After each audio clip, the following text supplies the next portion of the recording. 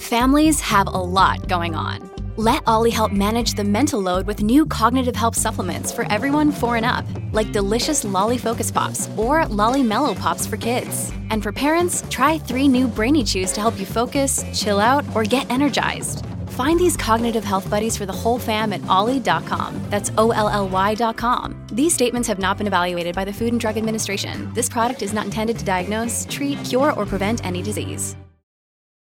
Look, Bumble knows you're exhausted by dating. All the, must not take yourself too seriously, and 6'1" since that matters, and what do I even say other than, hey? Well, that's why they're introducing an all-new Bumble, with exciting features to make compatibility easier, starting the chat better, and dating safer.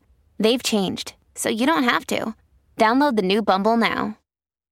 Welcome back for part 2 with Jordan Peterson. I don't want to spiral off from this. I want to know if you think this is really true, because this may make your message accessible to people like me as one avatar that it might not otherwise be, that the mistake Sam is making is approaching God, which I will say is encapsulated wisdom in a narrative that you can pass it's the through spirit generations. Of that wisdom too. That's even better. Mm-hmm. Okay, so if he's turning his rational mind to it, mm-hmm. that is to lose the forest for the trees, because now he's attacking the container and he's saying, but you told me the container was made out of wood, but it's actually made out of plastic, whatever. It's like, does it matter? Like, you got the thing in the container, and the thing in the container is what works. Now I'm going to say something really inflammatory, and then I will shut up and let you respond. I have a feeling that a big part of why religion works is that it is the thing that at all levels of intellect works. Mm-hmm. It works for extremely smart people, and it works for really dumb people. Yeah, definitely. Whereas that's why Dawkins so much of it's does not. Encapsulated. That's there's some real truth in that. Now, Dawkins' response to that is, that's the most intellectually arrogant thing he's ever heard. But well, because, I see. So it's good for stupid people, but not like for smart people like me. That's the position. I'm saying it's good for everybody. I know. But his response, I've heard him respond to that sort of thing. His response is, that's intellectually arrogant. But Dawkins believes that people can easily become scientists, and they can't. Like Jesus. I know lots of scientists. I know lots of people who call themselves scientists. Not very many of them are scientists. Scientists are as rare as prophets. They're rare. Now, you've got people tinkering around the edges, and sometimes they, move things a trifle, but someone genuinely devoted to the truth in that sort of monastic manner that requires total commitment, Dawkins is probably one of those people. He's tangled up in his own. I don't want to get, high on my horse here. I like Richard Dawkins, and I learned a lot from his writings, and he got a lot right. He is the last standing avatar of the rationalist spirit. That's a good way of thinking about it, the Enlightenment spirit. And in some ways, more power to him. But his view of the religious enterprise, it's biologically absurd. Like, it's not a functional view from his own perspective. And I know that partly because, first of all, he knows that a biological organism has to be a microcosm. And second, he came up with the idea of meme. The idea of meme is that far from the idea of archetype. Yes. It's the same thing. Correct. Yeah, well, he got to the meme part, looked over the edge and thought, whoa, we're not going there. That's what people do. That's what psychologists always do, for example, when they encounter Jung. You have to explain what's happening now with LLMs and how they're finding the patterns in the language, because that really made me look at the biblical corpus in a new way. Absolutely. Well, I think that we'll be able to use the large language models. Where I've tongue-in-cheek established a new scientific discipline with a former student of mine, Victor Swift, who now works with me and works on large language models, which we've been playing with a lot. Computational epistemology. So he's found a set of 10 words that functionally replace the notion of God in the English language corpus. What are the 10 words? I don't know all 10 of them, to tell you the truth, but you can imagine. So imagine God is the shared variance of words such as good, true, beautiful, just, merciful. Interesting. Right. So then imagine that God dies. So that center word disappears. Yeah. But the Spirit's embedded in the cloud of concepts. Well, the cloud of concepts around a given concept is the archetype. The central tendency of a cloud of related concepts is the archetype. Yeah. That makes sense. We can map it. We can map it now with the large language models. Yeah, Okay. It's stunning. That's really important for people to understand that in cracking, at least mimicking human intelligence in a way where we can't distinguish the difference, what you're looking for are these interconnected patterns. And that's what the models do. That's how they're trained, right? Is that they're trained on conditional probability, essentially, towards a goal. So you can tell a word, let's say a non-word like Nant, N-A-N-T, Nant. It's a non-word, but it's less of a non-word than ZXQR. Well, why? Well, because the statistical relationship between the letters in the word Nant are more akin to English words than the statistical relationships letter to letter in the all consonant non-word. Okay. Well, the large language models map the statistical relationship not only between letters, but between words, adjacent words, but then words 2 words away, words 3 words away, 2 words, two words away from 2 other words, like the whole map, essentially. Right. And so, but they do that statistically. They do that mathematically. So what that means now is that if these models are programmed honestly, trained honestly, a very difficult thing to manage, then we can use statistics to evaluate the structure, the implicit structure of meaning. And that's what literary critics have been doing forever. And, Harris, when he argued with me, he said, well, that's just your interpretation, which meant of the biblical texts, for example, which turned him instantly into a postmodernist, right? There's an infinite number of interpretations of any text, and there's no canonical order between them.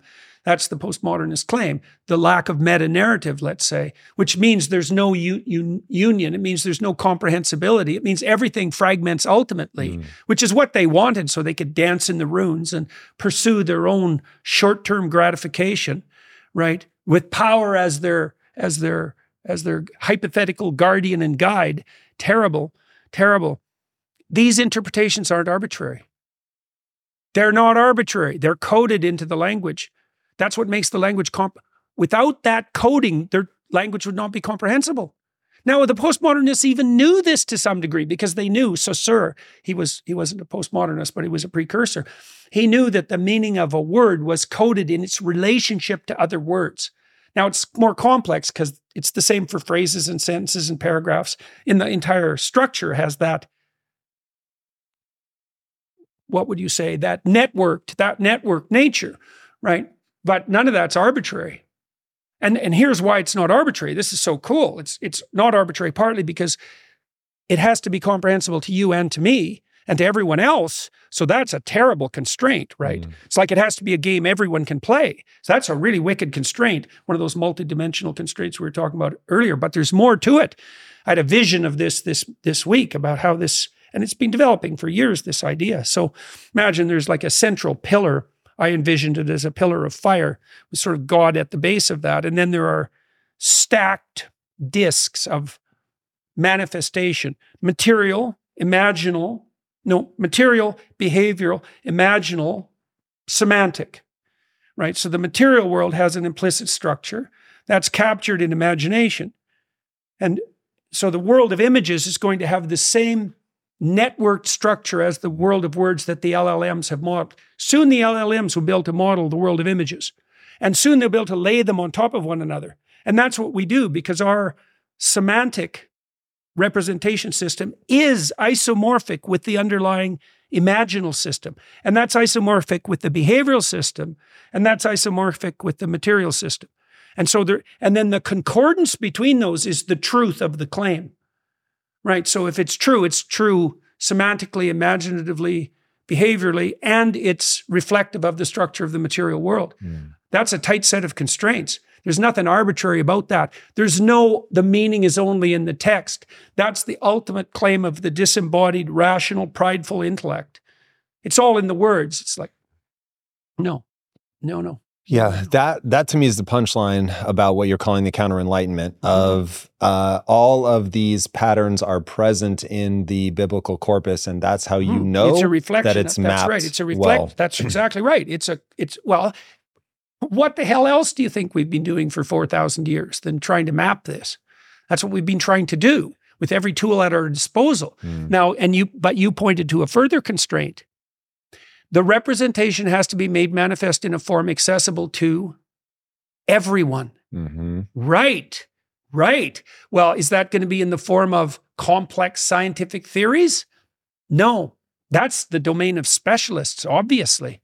And besides that, even that specialized knowledge, you can't use that to orient you in the world. There's no reason to assume that your, typical evolutionary biologist is any wiser, than your typical plumber.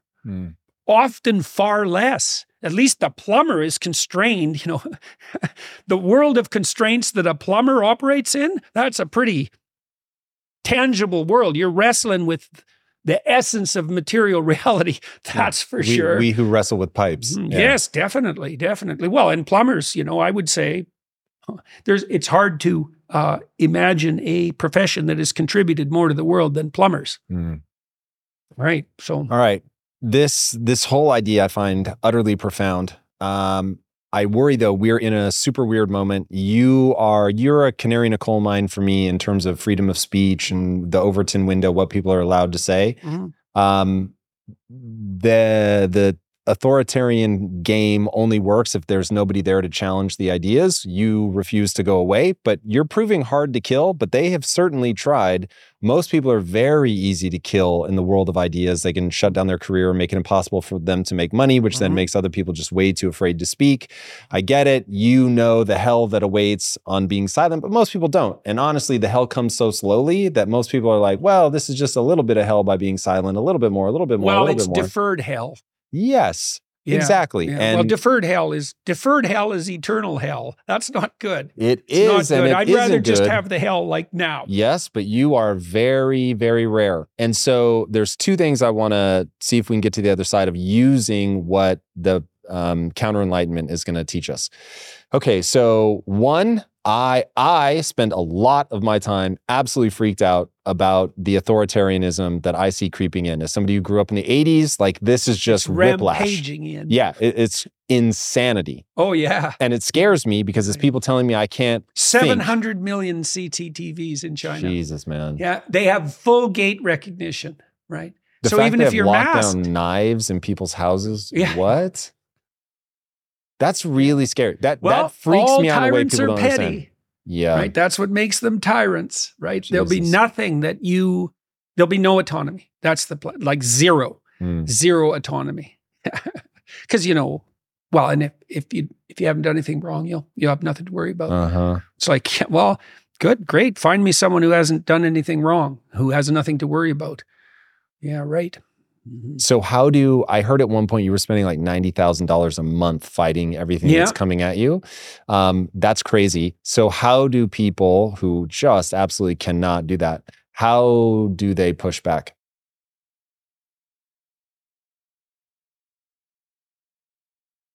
Substitute adventure for security. Okay. Security, it's like, you're going to pursue security, are you? How's that going to work? You're going to die. You're going to encounter malevolence. Like you can defer the encounter to some degree, although not very successfully. There's no security. And then the thing is, that's the thing that's so interesting to understand is you don't want security. You're not an infant. It's not what you're after. You're actually after adventure. So where do you find your adventure? Aim up, tell the truth, and adventure will come your way. And then that's so much better than security that there's no looking back. It's so incredibly exciting. It's uncharted territory. The thing about the truth is that you don't know what's going to happen when you utter it. You have to let go. So if I could come in here, calculating what I want from this interview, figuring out how it's going to increase my social status or make me more money. And I mean, if it does those things, Okay, but that's not the aim. The aim is to come in here and have a wrestling match. And why? Because I have faith in the outcome. So what's the faith? The faith is whatever happens to you when you tell the truth is the best thing that could happen, no matter how it looks to you. That's a statement of faith. Now, there's an alternative statement, which is, oh, no. I'll say something and there'll be a consequence, and I'll have faith that that consequence is the defining, what would you say, defining feature of that utterance. I said something, I got in trouble, therefore I shouldn't have said it. It's like, well, what if you get in trouble, but like 3 weeks later, everything's way better for you? Christ-like. It's not like there's any shortage of things like that in life. Yeah. That's what work is. Work is, I'm going to do this thing now that's difficult so that something better will happen in the future. Well, truth is the ultimate investment in that matter. Definitely. That's why truth is what stores up treasure in heaven. That's what that means. And so how can people learn this? Try telling the truth. I wrote a chapter about this in one of my books that was quite accessible. It's like, start by not saying things you know to be a lie. Just start with that. Play with it. See what happens. See what happens. Walk me through the morning when that person does that. I'll talk to young men right now. They say what they think is true. They get fired from their job. They go home. Then they probably bit off more than they could chew, right? The eternal sin of Adam, to bite off more than he could chew. It's like, if you don't know what you're doing and you're in a dangerous place, maybe, start on your knees, humbly, carefully. Don't go out there and brandish your new truth and make yourself into an idiot martyr so you can tell yourself that you're the Messiah, with one utterance. That's not wise. You have to be as wise as serpents, right? That's the idea. This isn't a game. You have to do it with your eyes open, and if you pay attention, you'll see your opportunity. You'll see. It'll make itself manifest to you. You'll see where there's a choice point where you'll be conversing with someone and you could take the easy route out that you usually take, or you could dare right then and there. And there's an excitement about that. And then you'll try it. And, the other person, maybe you're kind of a cringing milksop sort of person. And so you're being intimidated by one of your friends who's actually a bully that you hate. And you decide at that moment that you're finally going to say at least a fraction of what you've been thinking. And, it takes him aback. And then actually likes you better and is 10% less likely to bully you. Now, you might get punched too. Hey. It's real. That's right. This is real. It's the ultimate game. I suppose the ultimate game is what's real. But it's not like there's not consequences. One of the other thing you have to understand, and this is a good thing for young men to understand, is you're going to pay one way or another. There's no way out of that. So choose your method of payment. That's what you can do. And weirdly enough, if you choose the proper method of payment, the price you pay is one you would pay happily. That's why, see, Abraham is called upon to sacrifice his son, for example, and in the service of God. And he says yes, and then he doesn't have to. And that's right. And it's the same. We know this even in our families. A mother who will sacrifice her child to the world, let the child go, foster that child's independence, offer the child to be broken by the world, full-heartedly will get that child back, right? The child won't leave.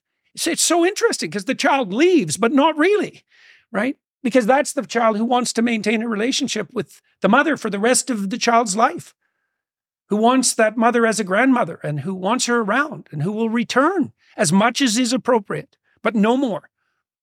And so everything you give away, you'll get back if you give it away in the right spirit. And we know that even on the reciprocal front. I worked with many, many professors and scientists, but let's say as a graduate student, I had a great graduate advisor, Robert Peel, who's still alive and who I still work with. That case in point.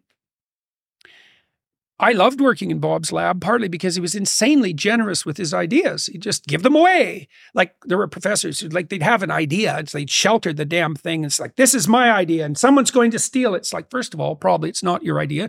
Second of all, it's not that great anyway, so don't be so concerned. There's not a lot of people lining up to steal your ideas. And third, it's not that easy to steal ideas anyways. So there's a fair bit of arrogance and lack of faith in that. But we could even imagine psychophysiologically what happens to you if you give away your ideas. So let's say, you're blessed with a creative spirit and you're just giving your ideas away like mad, like you're a tree that's full of fruit and you're just distributing it. Well, everybody that you give an idea to is thrilled about it and they reflect that in their enthusiasm, and that enthusiasm is rewarding, and that reward creates a dopaminergic kick, and that dopaminergic kick reinforces the dominance of the creative spirit, and so then you have more ideas. Right. And so that's a great example of how you get back what you give away in spades. It's by far the best strategy. That's why Christ says that, if someone asks you for, I don't remember this phrase exactly, but, you give the person who asks your coat, you walk the mile with them. You give more than you're called upon to give, even to your enemies. Why? Because there's no better strategy than that by any stretch of the imagination. This is why there's such an emphasis in the Old Testament on hospitality. Be welcome and productive generosity. Productive generosity. Well, what does that ensure? It ensures your own security, weirdly enough.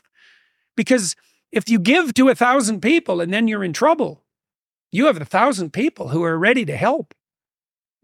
Maybe you could give to 100,000 people or 1,000,000 people. I mean, how could you possibly put anything in a more solid bank than in the goodwill you generated in the embodied imaginations of other people? That's the kingdom. That's treasures in heaven. And they are an eternal form of treasure in some sense, not least because that reputation can last in some cases throughout the ages. And then it's part of the manifestation of that underlying spirit of creative generosity that gives rise to the cosmos itself. You guys know I have a very strict diet that I stick to, except for very special occasions. And I do that so that I can bring my best every day to what I'm doing. And a big part of that strict diet is high quality animal protein and my go-to source of trustworthy meats and seafoods with no added hormones or antibiotics ever is ButcherBox. ButcherBox is a premium meat subscription service that delivers 100% grass-fed beef, free-range organic chicken, pork raised crate-free, and wild-caught seafood, all directly to your door. I cannot recommend ButcherBox enough. When you eat ButcherBox, you are giving your body the best possible building blocks to work with so you can reach your full potential. You've got to take care of yourself at a cellular level if you want to hit your peak consistently. So ButcherBox is the key. Sign up at butcherbox.com/impact and get our special deal. ButcherBox is offering our listeners a free for a year offer plus an additional $20 off. And that means you can choose salmon, chicken breast, or steak tips free in every order for a year. Sign up today at butcherbox.com/impact and use code IMPACT to choose your free for a year offer, plus get $20 off your first order. This show is sponsored by BetterHelp. You will never be able to reach your full potential if you are riddled with stress and have a lot weighing on your mind. I can tell you from my own experiences with stress and negative thought loops, you have to find a way to work through whatever it is that's weighing on you if you're going to have any hope of achieving your goals. Therapy can be an option for working through things, and for an online therapy option that is super convenient and flexible, be sure to check out BetterHelp. With BetterHelp, everything is 100% online, and getting started is quick and easy. A brief questionnaire matches you with a licensed therapist, and you can switch therapists at any time for no extra charge. Get things off your chest, process through things with BetterHelp. Visit betterhelp.com/impact theory today to get 10% off your first month.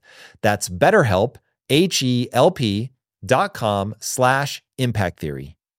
In today's highly unpredictable and rapidly changing world, the smartest move you can make from a financial standpoint is to actually understand how money works and how markets move. Because if you want to have any chance of investing your money wisely and growing your financial portfolio, you have to make a profit. And the only way that you're going to do that is either by setting and forgetting or actually understanding what's going on at a macro level. So whether you're a seasoned investor or someone looking for extra guidance, today's sponsor, Yahoo Finance, has got you covered with all the tools, data, and news that you need in one place to grow your knowledge base around what is happening in the world of finance and to make sure that you have the right goals and you're executing well.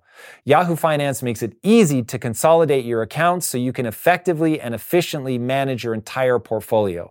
Personally, I love how straightforward their platform is to use. It is very simple to get the information that I need, and Impact Theory's own Chief Financial Officer is exactly the same, spending time helping me frame exactly what is going on from a global perspective so that I'm making the smartest decisions that I can. I definitely recommend that you check out Yahoo Finance for comprehensive financial news and analysis. Visit the incredible brand that so many great investors use at yahoofinance.com. It's the #1 financial destination, yahoofinance.com. Once again, guys, head there now, yahoofinance.com. The thing I don't want to get lost in all of that is that is somebody who has a hierarchy of values, whether they got it religiously or they just decided it. But the hierarchy of values is what I would tell people to lean on in times of trouble. Yeah, they can't have just decided it.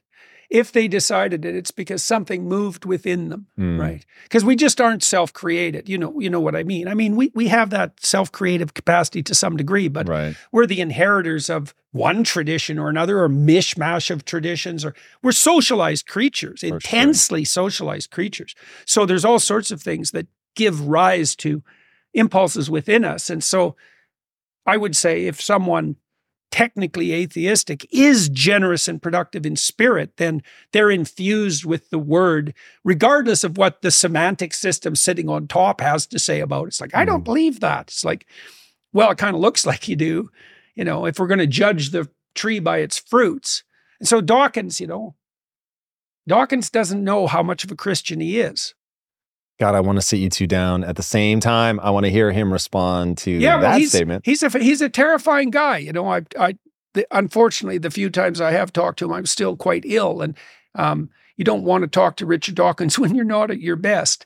And so, but I do believe that we are scheduled to have a public discussion at some point in the relatively near future. That would be amazing. Going back to young men, there's an idea that you put out there that I have talked about just ad nauseum. I'm so grateful to you for this concept. I hope you're right, that in the Bible, the idea that the meek shall inherit the earth makes no sense when you think of meek as weak, but when you think of meek as somebody who is a total badass, but they keep their sword sheathed. Rogan's a good example. Why? What's meek about Rogan? Well, it's not that he's weak. It's that every guest he has, he tries to learn from. It's a kind of, there isn't anything more compelling and powerful than a well-armed humility. And I've seen this in great people. I have been privileged to meet many great people. And I've met the shells of great people too. But the great people I've met they're striking in their humility. Striking. It's a core part of their character. And they're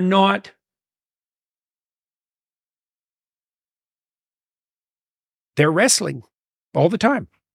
When they talk to someone, doesn't matter who it is, they're there with them, communicating. One of the things we learned as we moved along on this tour was I have security people who also help me with logistics. And we've had to be very careful about who we gather around us, because all the people on the tour have to treat everyone they come into contact with well. Everyone, especially the people who come to my shows. But in restaurants, in hotels, like I don't want to leave... This is especially true if you're in the public eye, because if you're unknown and you offend someone, they'll forget it. But if you're well known and you offend someone, they will never forget it. It will burn itself into their imagination, and they will tell absolutely everyone. They'll feel deeply betrayed, and they have been. So we ensure that everyone around us treats everyone not well in the manner that keeps reputation intact, but well. Not so that reputation stays intact, but because it's the right thing to do. And that's a form of that meekness, that's what it's referring to. Do you think men are being taught to be weak right now? Yes, definitely. What? No, it's worse than being taught. They're being enticed toward that in every way. Tell me more. And punished for not doing it.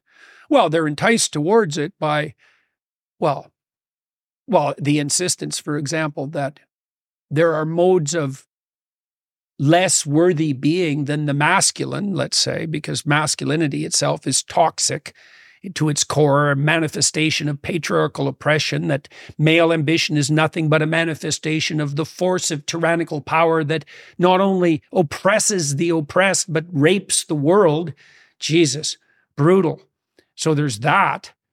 And then any deviation in that direction, the desire of a 4-year-old boy to play with guns, for example.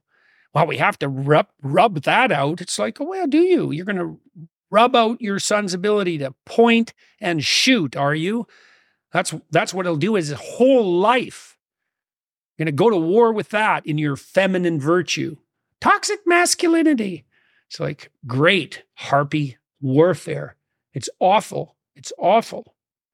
But it's part of this belief, and that's derived from this unholy nexus of agreement between the postmodernists and the meta-Marxists, that the only story is one of power, and men wield the power, and therefore all masculine virtue is identical to the striving for power, and that's immoral in its essence. It's basically the most pathological brandishers of that doctrine presume that male virtue is indistinguishable from malevolence. And so the best you can do if you're a man is to castrate yourself.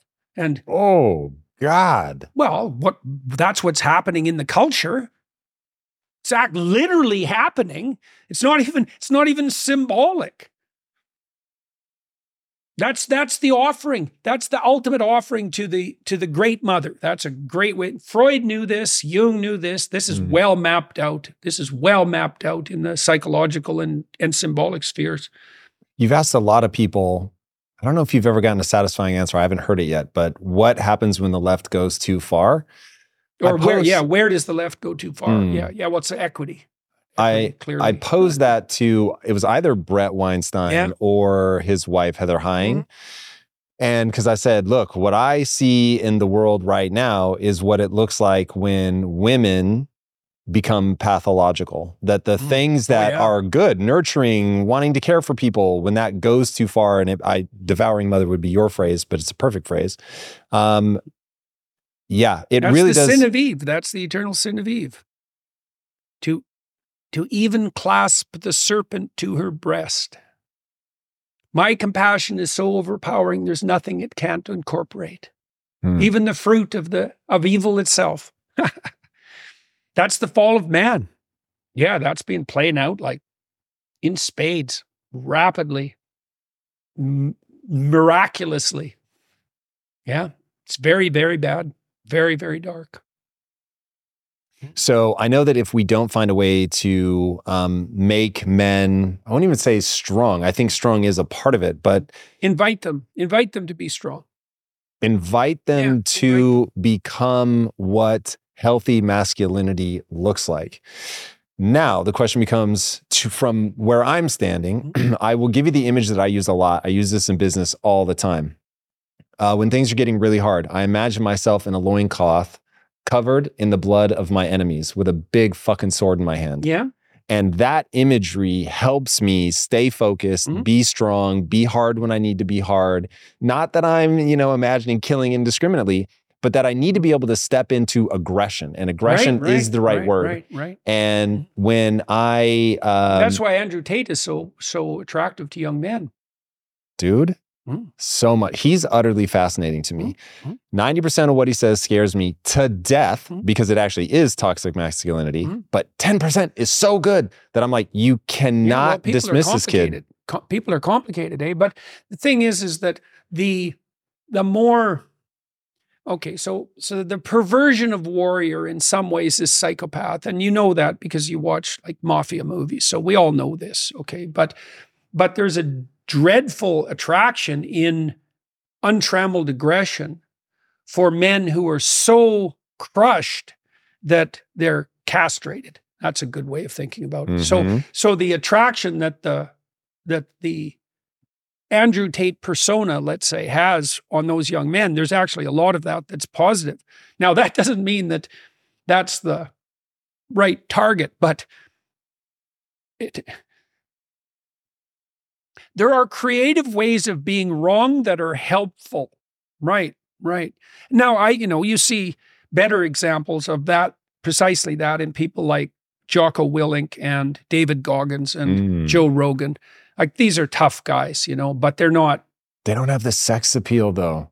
That's one thing I'll give Andrew Tate. Like, but that's partly because they don't want it. Yeah, you see, fair. But it isn't that they couldn't have it.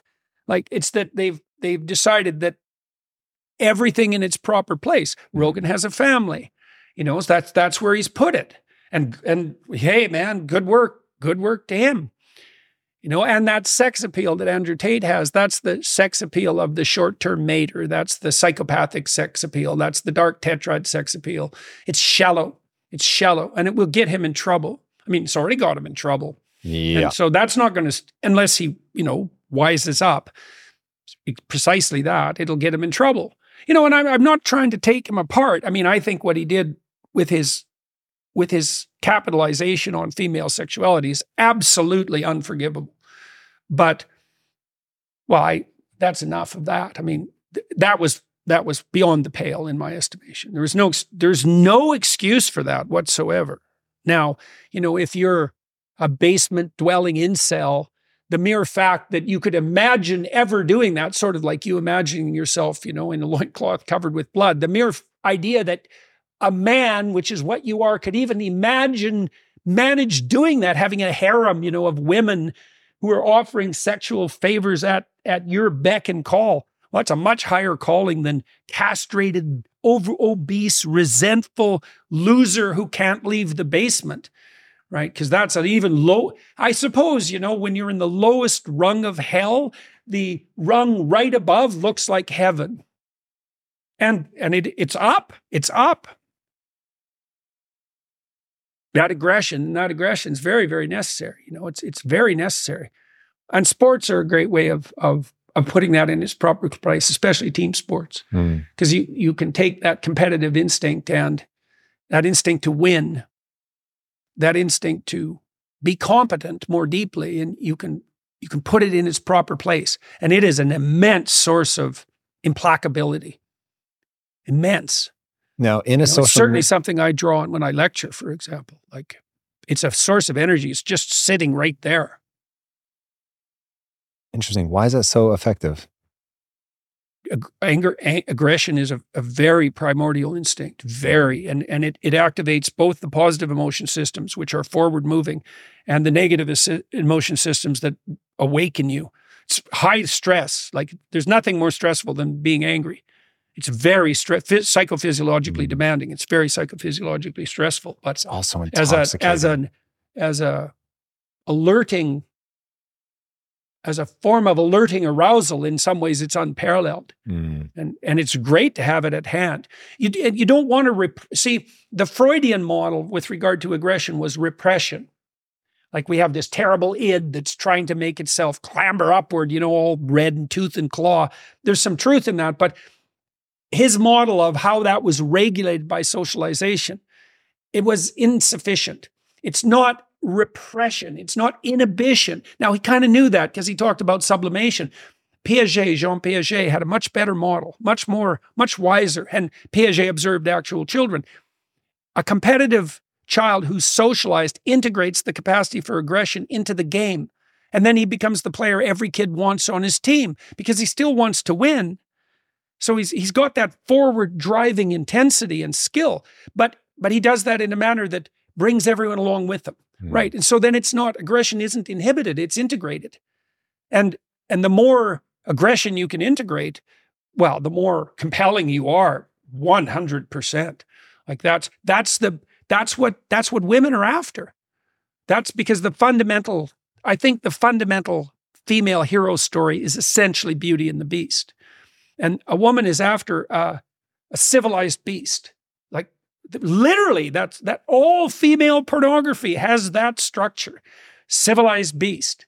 And it can tilt a little hard in the beast direction when it gets a little masochistic, and it, can turn a little hard in the civilized direction when it's kind of when it's a romance that tilts more in the direction of friendship. Woody Allen would probably be a good example of that as a character in his own movies. But, you can imagine that there's a range in there where the solution can be offered in a variety of different forms. Yeah, I think you were the one that pointed me to a book that was utterly transformational, A Billion Wicked Thoughts. Yeah, right. What I find really interesting is it isn't just a civilized beast. It is a beast I civilize with my magic hoo-ha, which is what they say in the book. Right. But that I find very interesting and has somehow become controversial. Women probably did the same thing to men that humans did to wolves. That's fucking interesting, man. Tell me more about that. That is really interesting. Well, you want a wolf that's trying to eat you, or do you want a wolf on your side? Well, that's the situation women are in.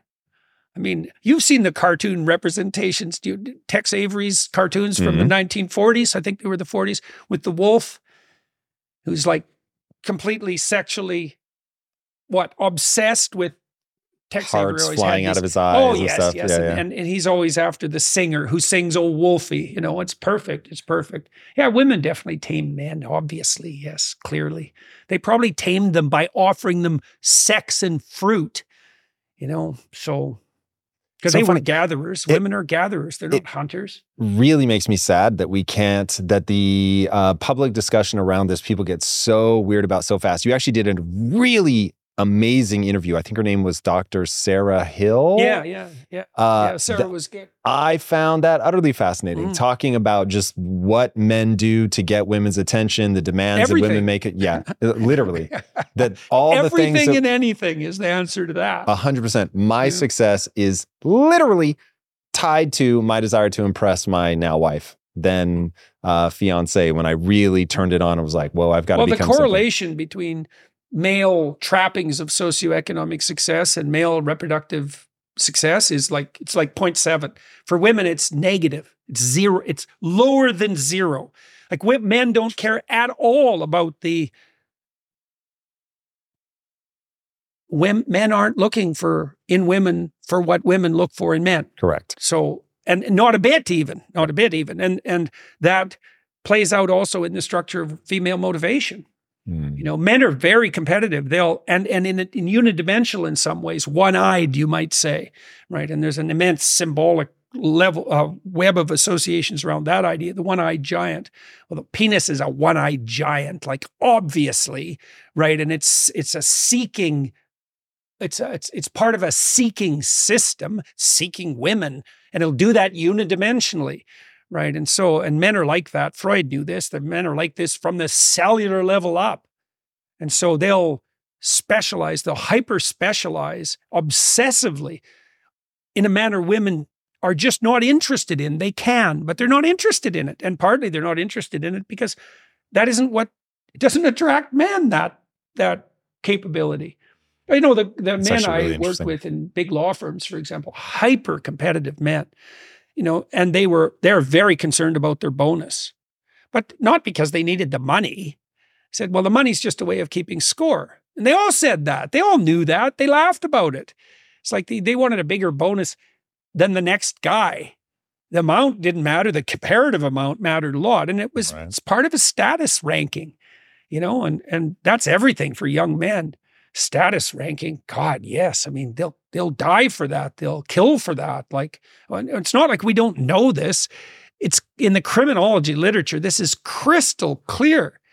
A tremendous amount of gang violence is status competition. But even more than even the economic element of that is subordinate to the status competition. So yeah, that's crystal clear. So, all right, there's another idea that I need to put this post in or counter-enlightenment idea up against. What's going on in Hamas, Israel, that conflict? You've got two religions, supposedly both packaging up a ton of wisdom, but when they collide, it's ugly and it won't go away. Is there a danger in trying to communicate wisdom in a religious package? of course, there's danger in everything, in every endeavor. The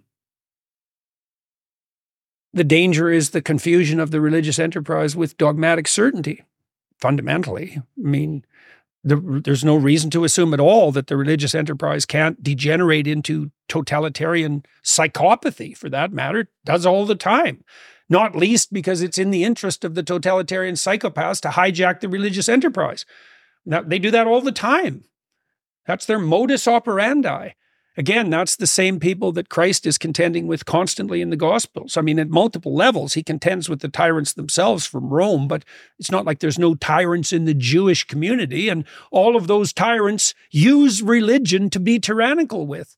And yeah, it's the most egregious sin, or one of the most egregious sins. So the third commandment, it depends on how you count them, but the third commandment is generally held to indicate something like, do not use God's name in vain.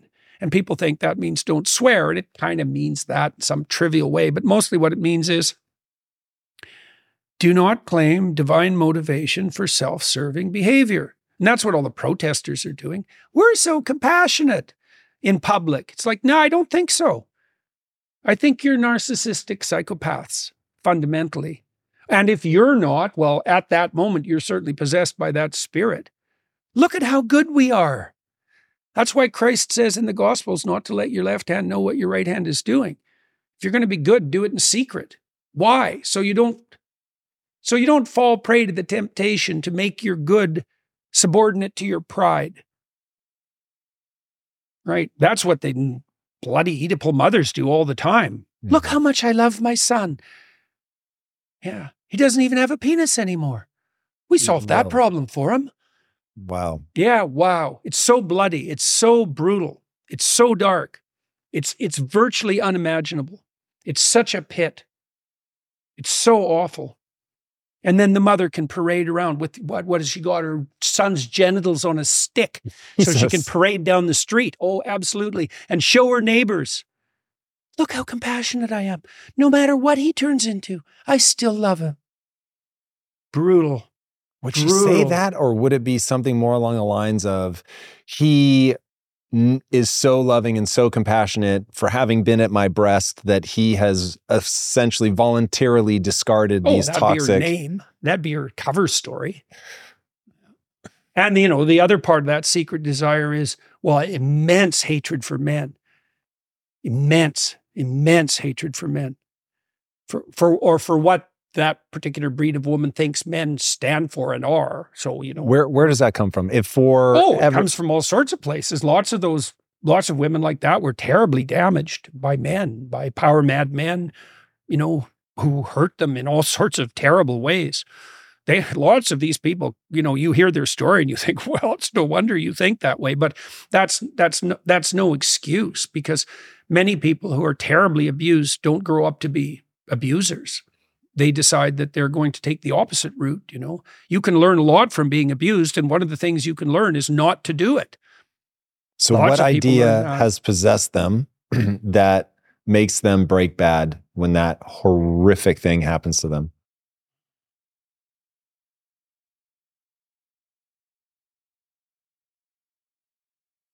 I think you have to read my new book. It's too complicated to simplify. Let's see if I can come up with some reasonable. I'm virtuous because I was hurt.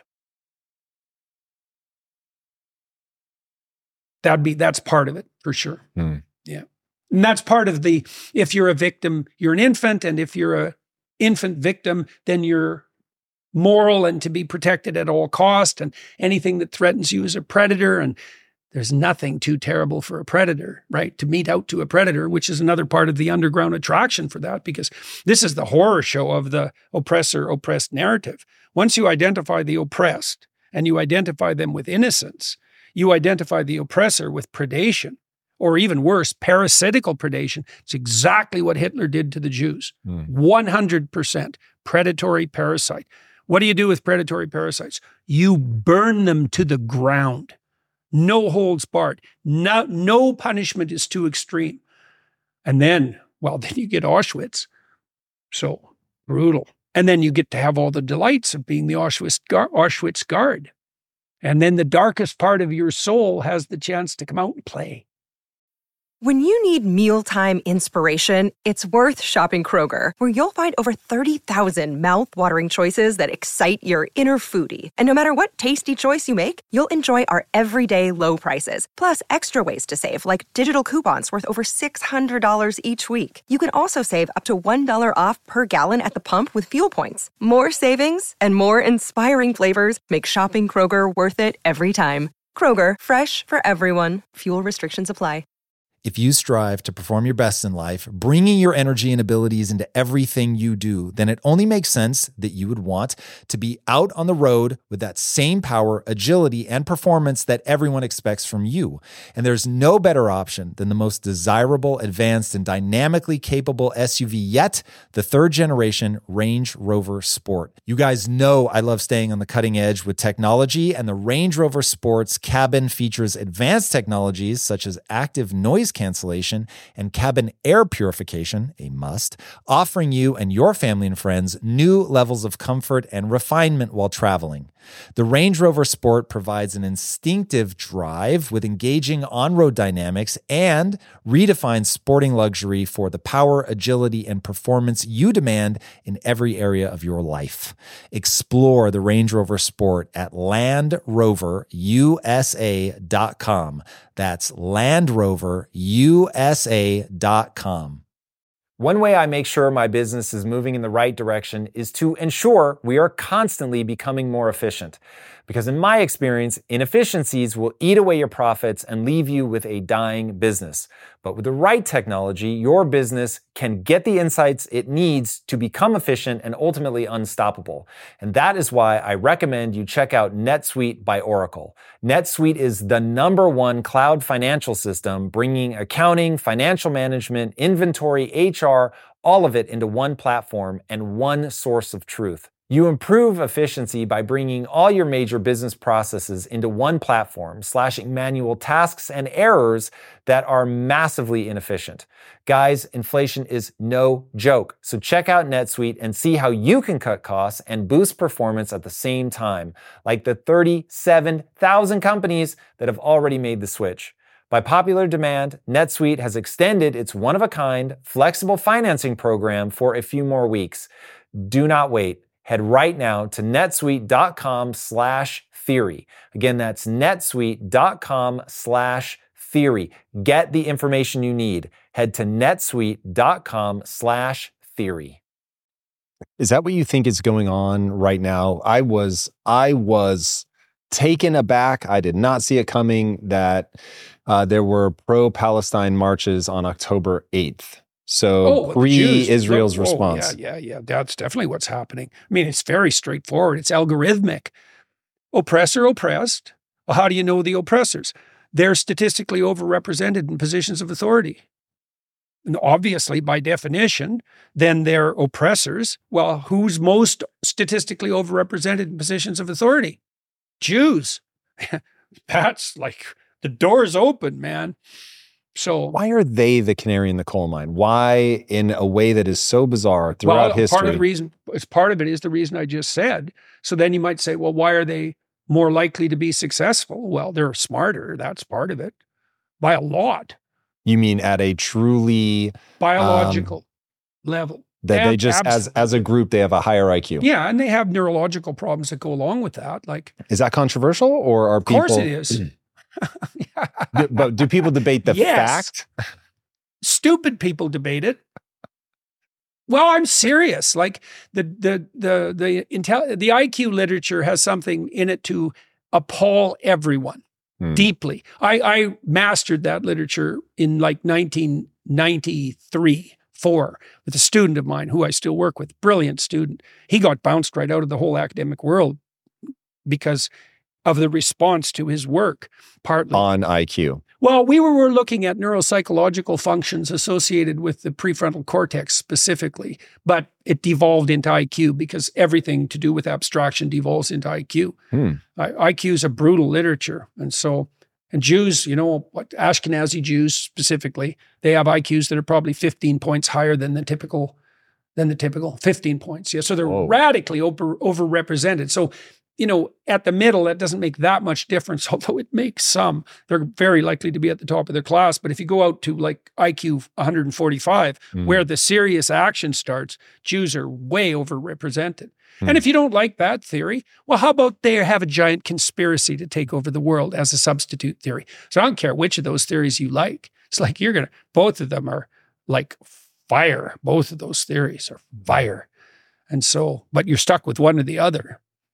So that's life. That's life. And so what should happen is that people should be bloody happy that there's smart Jews around, and the Jews should be very careful not to take their intellectual superiority as a marker of, what would you say, excess intrinsic worth. No, I'm not saying that they are more prone to that than anyone else, by the way, but it is a temptation for intelligent people to identify with their intelligence and to become prideful.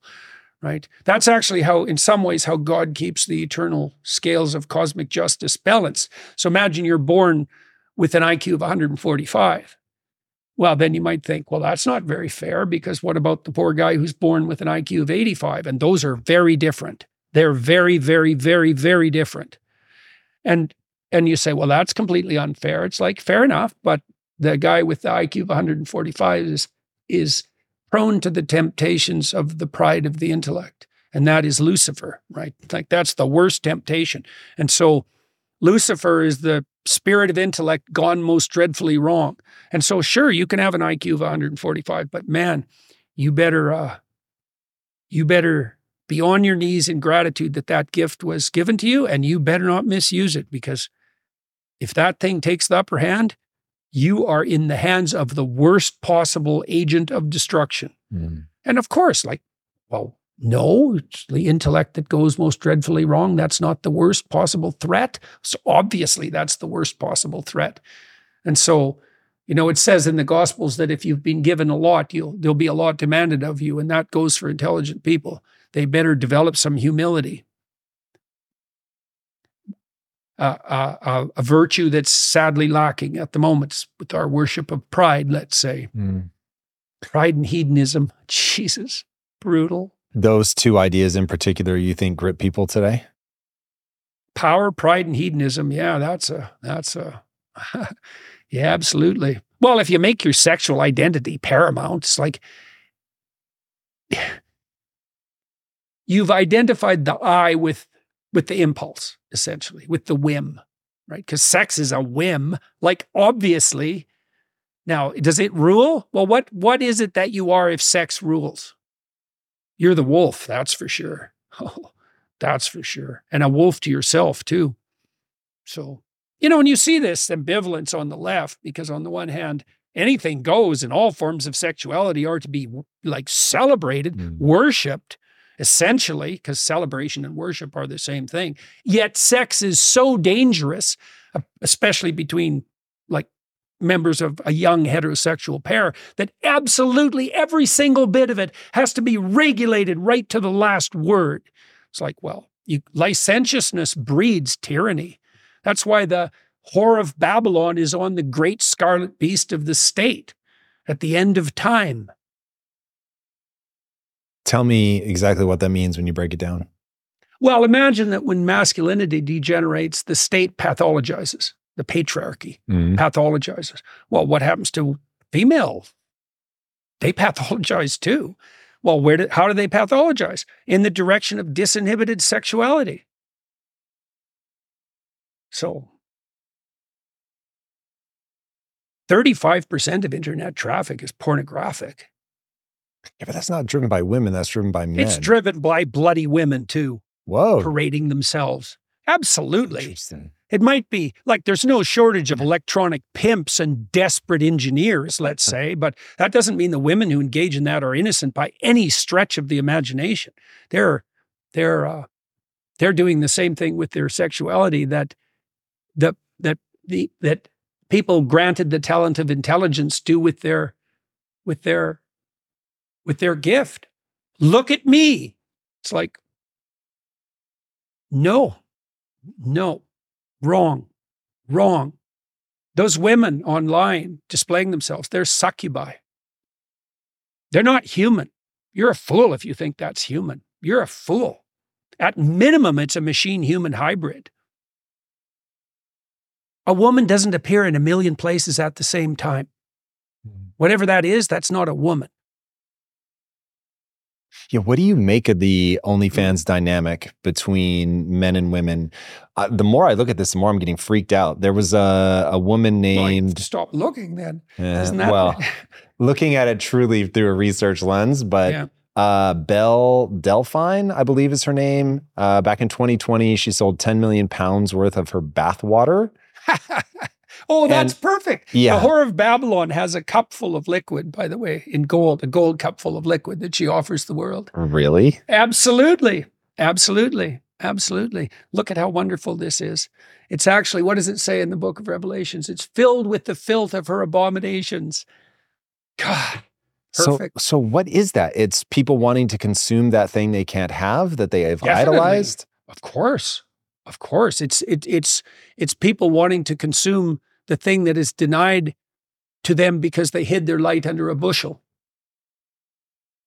Because they hid who they could become from themselves and never pursued it? Sure, and so they're not attractive to themselves or anyone else. Holy Absolutely. shit. Okay, so hold on. That's for sure. Oh, yes. Brutal. So you've got women ascending to a position of power with that weird dynamic of postmodernism. They've been given a gift of being able to persuade men through their beauty to do what they will to get the attention that they want. Mm-hmm. Now, as a mechanical hybrid, they're able to appear in tens of thousands, hundreds of thousands, millions of places. Sit on the chests of men and take their essence from them. And then men are hiding their potential away from themselves, partly which because they're punished for... Yeah, I was going to say. But then that gives them an excuse for not doing it. Because they think, well, the young guys, let's say, who decide to be useless, some of it's genuine response to not being encouraged and to being punished. Some of it is, but some of it's pretty convenient. It's like, you don't have to put your cross on your shoulder. It's like... No one wants me to do that anyways. It's like, well, yeah, that's always been the case. And I mean, in some ways, there's new impediments to striding forward confidently, but there's always been impediments. It's so interesting. So I train anybody that will listen that you need to have beliefs in your life. And since facts are overwhelming, it's not about recognizing what's true. It's about recognizing what's useful is how I think of it. So you have a set of beliefs, you have a set of values, so you have hierarchy. What useful matters to in me? Relationship to the right end. That's correct. 1,000%, which is why I always lead with, you have to have a goal and that goal needs to be honorable. Yeah. So you've got beliefs. You see, so the thing is, that's where your God lies. Your God lies in the ineffable extent of what you regard as useful.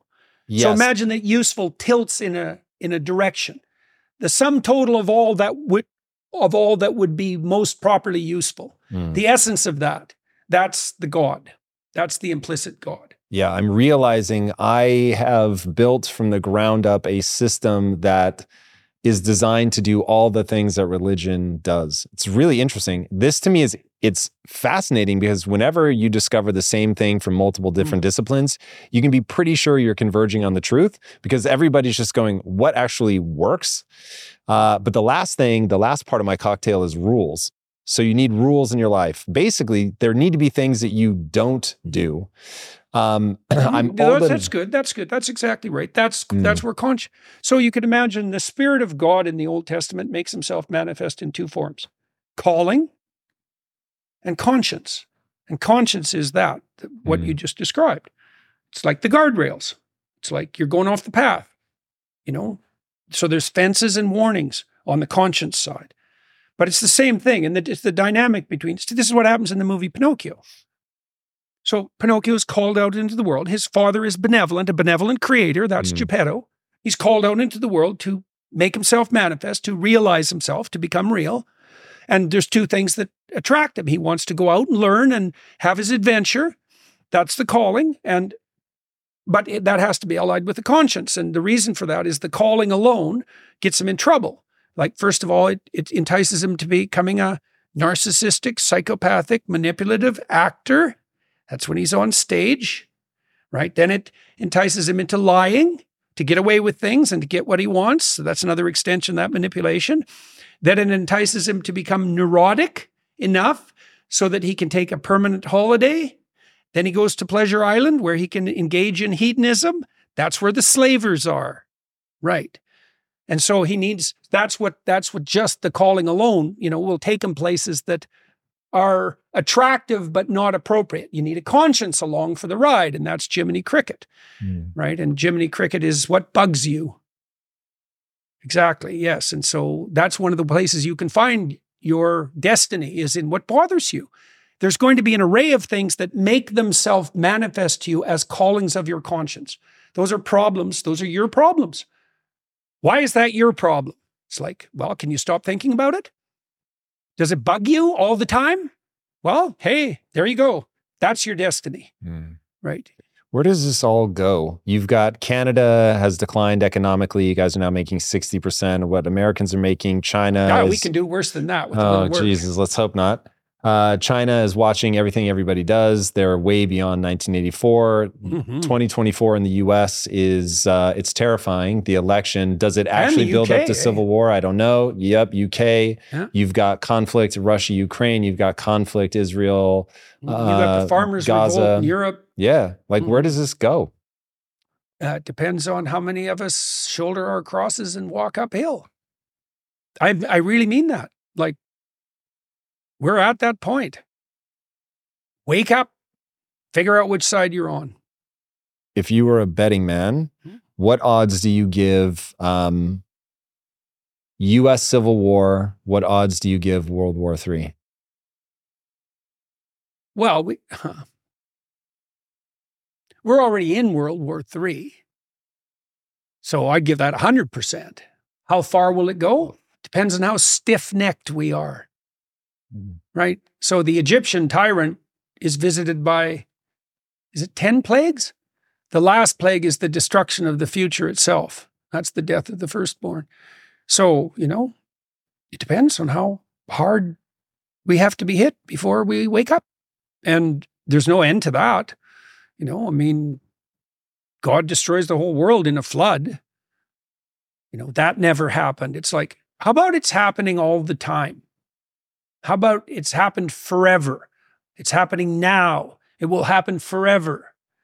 How high does the water have to rise?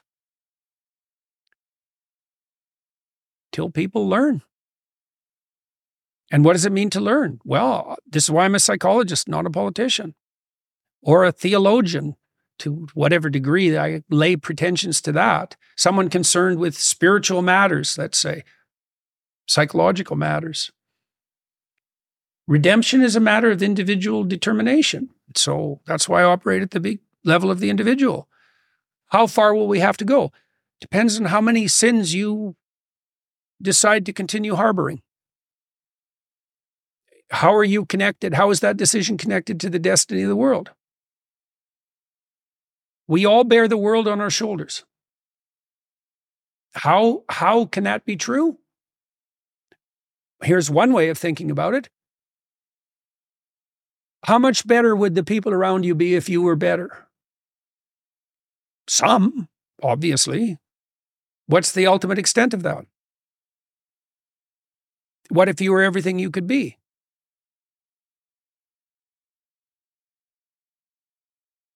That's what you're called upon to be. You're called upon to be everything you can be. Why? Not least because try getting through the world without doing it. Then you'll end up in the position of Cain. You didn't offer your best. You'll be rejected by man, woman, and God, and yourself, And then what? Then you're bitter, then you're fratricidal, then you're murderous, then you're genocidal. Then the flood comes, or you erect the Tower of Babel. It's always the same. And now you can see it, like it's just right there. Why? Because it's happening so fast. Mm-hmm. This has been amazing, Jordan. Where can people follow you? Where can they get your book?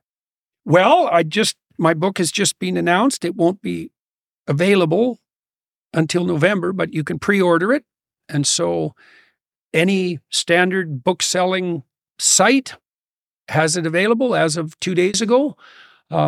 People can come on and hear me talk about the things we talked about today on my tour. I've got 48 cities left. I'm going to tour with my wife, who speaks as well and is getting very good at it. I'm going to tour with Jonathan Pajot for some of it and with Konstantin Kisin. So that'll be very interesting. And then we're also launching Peterson Academy in very short order. And that's our attempt to provide people with the highest quality possible education, genuine education in the general arts and sciences domain at approximately the undergraduate level to as many people as we can possibly manage in the most accessible possible way. That'll be launching very soon. I've been working on an app with my son called Essay that teaches people how to think and write. And you need to know that because you need to master the verbal domain so that you're articulate and competent. And young men are never told this. Why do you like rap musicians? Because they're articulate. It's attractive. There's nothing more attractive than being articulate. So get your words in order there, guys. And this Essay app helps, teaches you how to ask the right questions, to search for the answers in the appropriate place, to examine the revelations that you're granted, to sort them out, and to put yourself together. And so we organize ourselves at the highest level with words. So words matter. Every single word matters. Every single word. Those are the fruits of the tree those are the fruits that the tree that you most truly are has to offer. That's a good way of thinking about it. Yeah. So I love it. That's the situation. There it is. All right, everybody. If you haven't already, be sure to subscribe. And until next time, my friends, be legendary. Take care. Peace.